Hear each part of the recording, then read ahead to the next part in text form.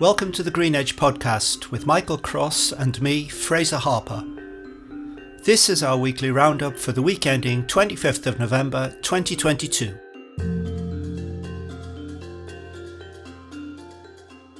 In this week's Green Edge post, we're going through the looking glass again into the world of sustainability careers.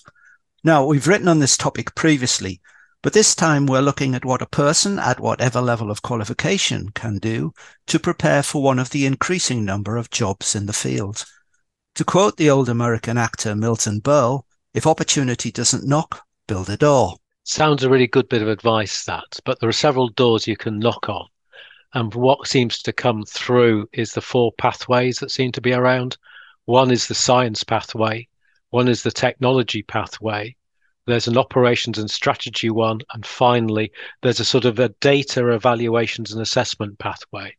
And it would be really nice to see some of these pathways properly mapped out using the methodology used by IFATE for their occupationals and their standards.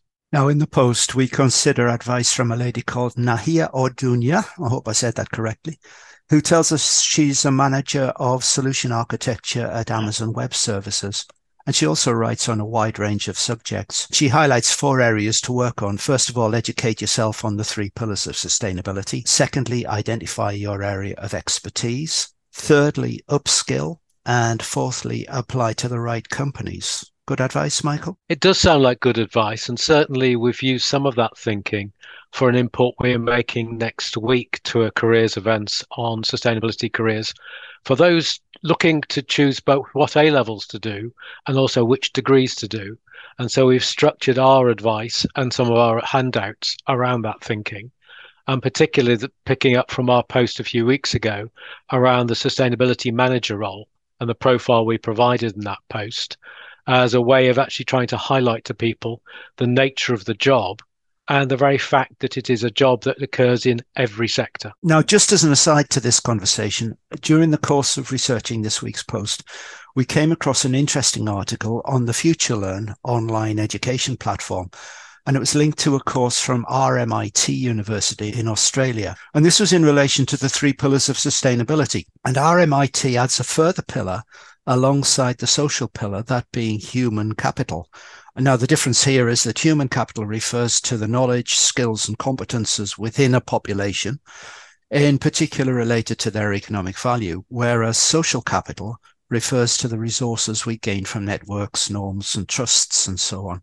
And Michael, to me, green human capital is what we stand for most on the Green Edge. It is, and it's something we are trying to push as hard as we can in relation to the government picking up this and trying to work out the pools of skills we need and also the numbers of people with those skills to actually deliver our move to net zero and create quite a different society, being a zero carbon society. If you just take one number that sticks with me for renewable energy worldwide, that will create in excess of 30 million green energy jobs by 2050, of which a fair chunk of those will be here in the UK. And yes, we can see and touch them already when we look at the offshore and onshore wind farms, the battery installations and the like. But there's more to come as we completely transform our energy sector. And a reminder that you can find this week's post, Building the Door for Opportunity to Knock, on greenedge.substack.com. And you can also find this podcast on all the major streaming platforms, including Apple, Google and Amazon.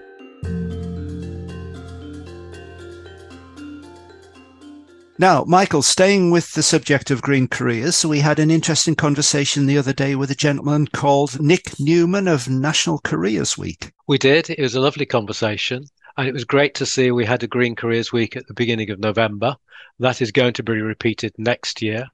And also we'll have a dedicated day during National Careers Week in March for green careers. So it's great to see this prominence, and it allows some real focus, but also the creation of lots of fantastic materials for people to access throughout the year to actually engage with and think through the options that are out there. And here's what Nick had to tell us about Green Careers Week. Green Careers Week in itself is part of something a lot bigger called National Careers Week, which happens every year and has been going on for the last 12, 13 years. And that has been a celebration of careers in general across all sectors and all types, bringing free information to young people from primary up to uni, embarking on their kind of futures or thinking about their futures, and showing the breadth of opportunities that lie out there, especially at times when I guess all the press and the media is so negative.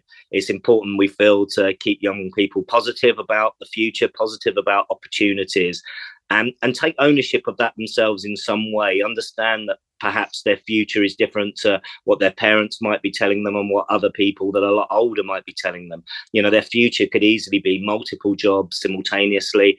It could be a much more of an emphasis on this, what we call portability of skills, so skills that can be applied across different kinds of sectors. It may well be that they're working from home a lot more than going into a physical place of work that may not be their home.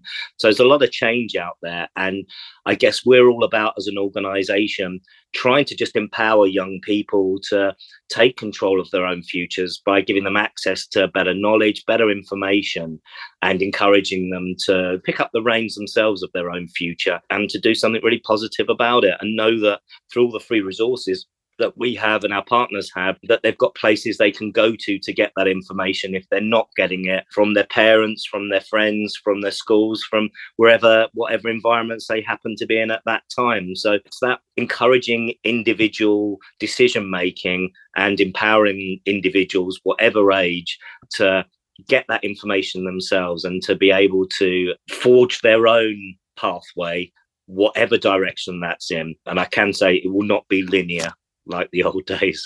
Green Careers Week was a great success. Many schools and colleges got involved, and hopefully it's the first of many steps toward enlightening and educating and bringing more knowledge to young people, and in the question around getting knowledgeable about the kind of opportunities that exist in what's called the green economy.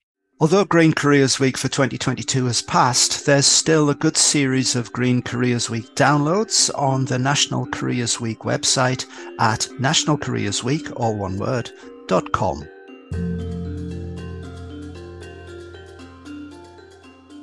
So, Michael, almost the end of the month, and we'll be posting your November reports roundup next week. What's particularly caught your eye this month? Two documents I'd like to highlight for this week. They are the Carbon Disclosure Project do a list of A cities, and they are cities that are ranked as being really moving the net zero debate forward. Now, they looked at over 1,000 and they found 122 hit their A list, of which 18 are in the UK.